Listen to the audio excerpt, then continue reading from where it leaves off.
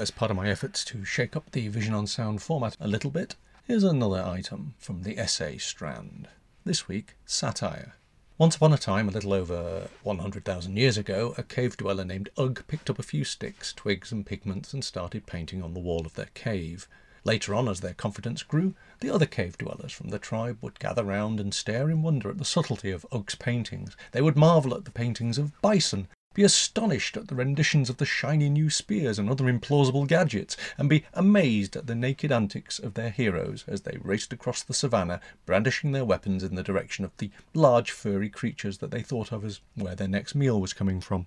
That these had been rendered in glorious stono-vision and that they could laugh at the jokes at the end of a long day's slaughtering was simply a bonus. Over time, Ugg got bolder, and the paintings got funnier, especially when Ugg would draw amusing renditions of the head of the tribe going about the business of ordering the rest of them about, deciding which of them got food in their bellies and which of them were where in the great scheme of things. However, when a particularly funny painting showed that time when the head of the tribe made that ghastly tactical error and ended up face down in a pond, while several children of the tribe were trampled by a particularly large and tasty-looking bison, after which the surviving hunter-gatherers spent a chilly winter trying to remember how the fire sticks used to work, things got less amusing, and Ugg ended up with his head smashed open and providing a particularly virulent shade of crimson on a rather nicely prepared, freshly scrubbed painting surface. And when the tribe found Ugg mysteriously lying there, they simply declared that Satire is dead and ambled sadly away without asking too many further questions. But Satire wasn't dead. Thousands of years later, one of the ape descendants of this tribe would suggest that these cave dwellers weren't even from the same planet as him, but were the survivors of a crashed space ark from some other lost civilization that had managed to get rid of the most useless third of their population and send them off packing, which shows just how sophisticated satire can become,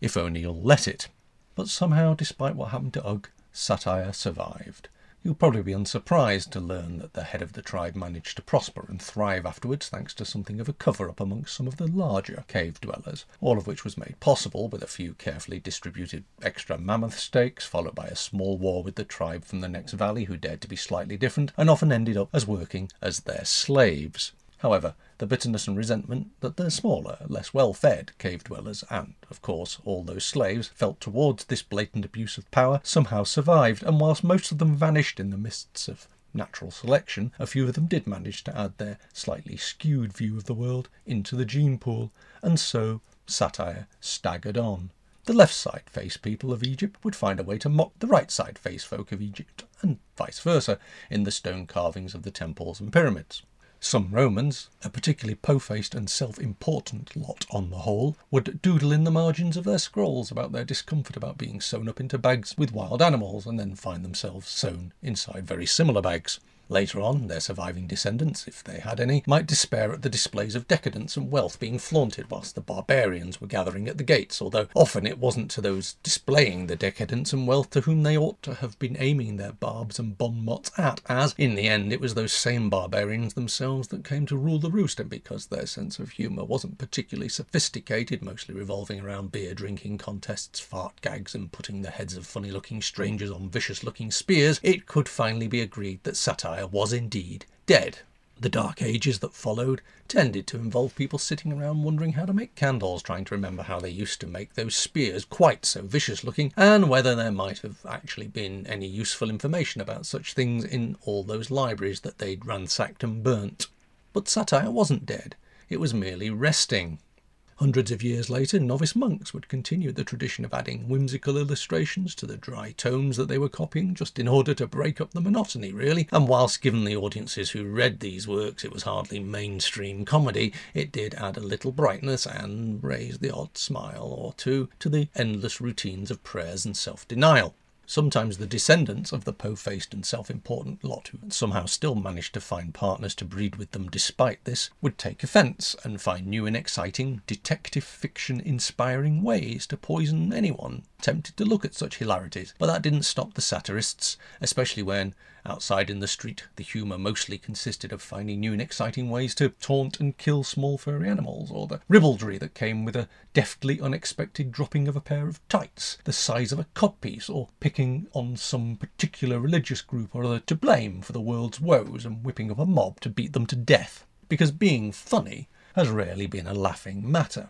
For centuries, dare to mock the monarch and you could end up with your head on an ornately fashioned, vicious-looking spike, or becoming a particularly flammable centrepiece at a bonfire party. Even looking at somebody in a funny way might lead you to the local stocks or gallows tree.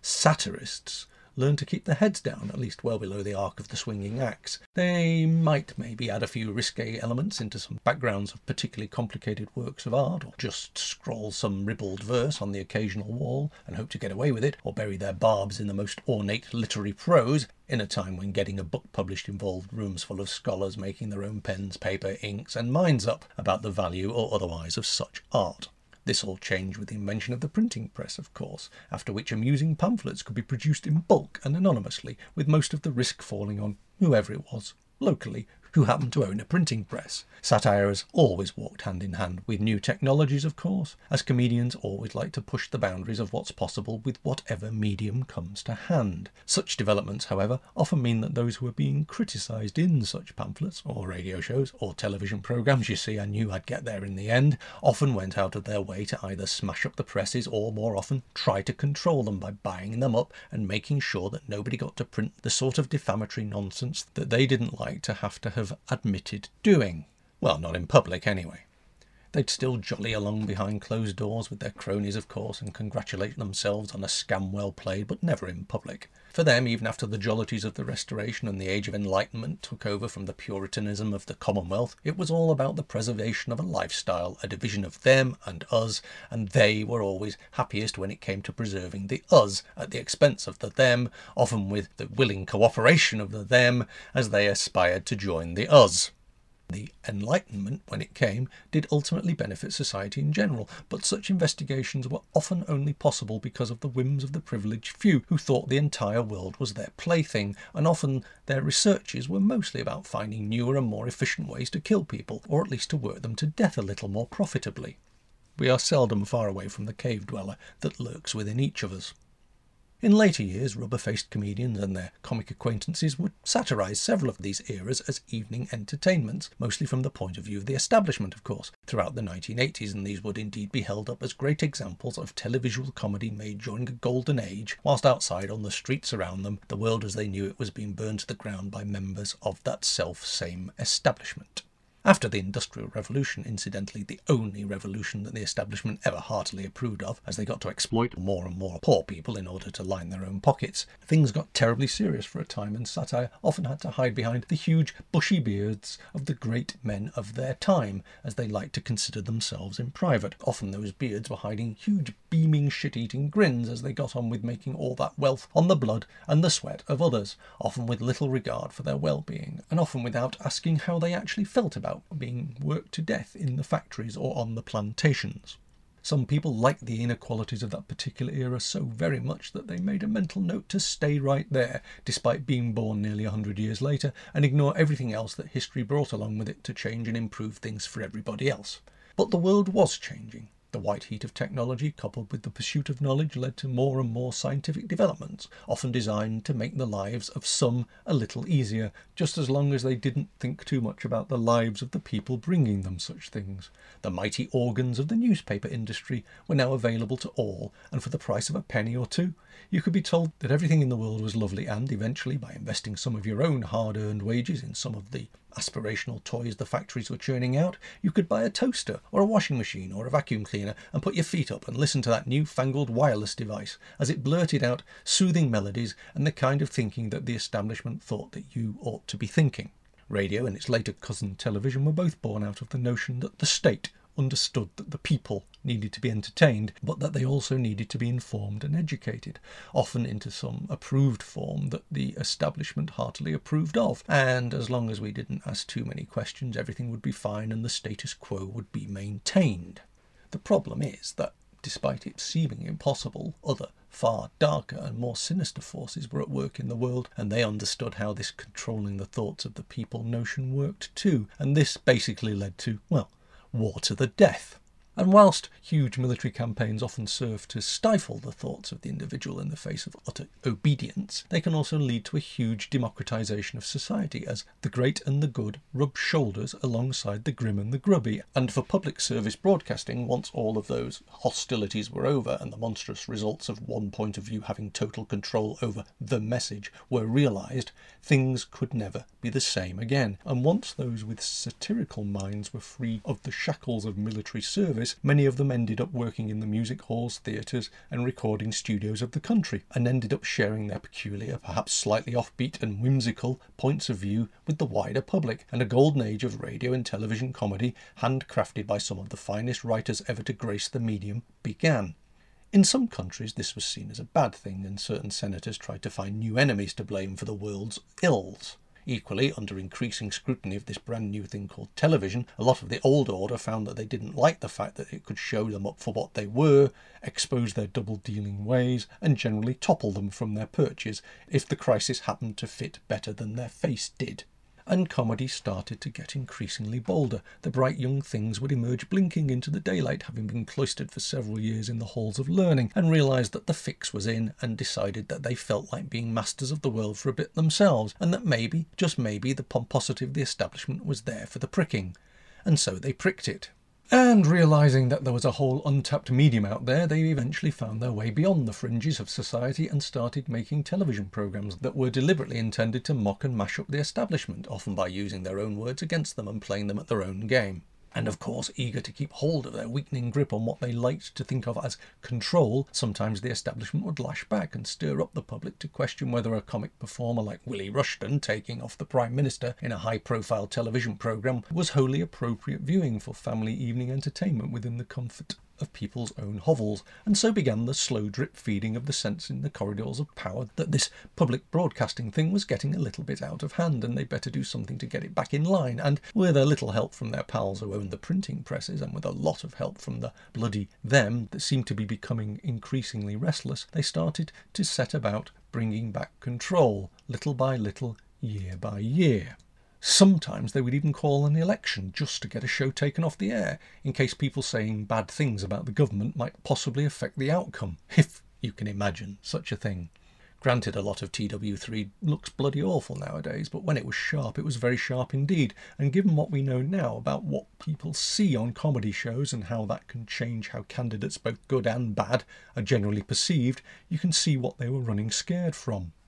But stifling the year that was only led to more of that sort of thing, as 60s icons like not only Peter Cook but also David Frost would introduce us to the honest truths of the class system in iconic sketches that help shape the thoughts and perceptions of generations perhaps not previously aware that other people shared the same sense of the utter injustice of it all like they did. Later generations of highly educated minds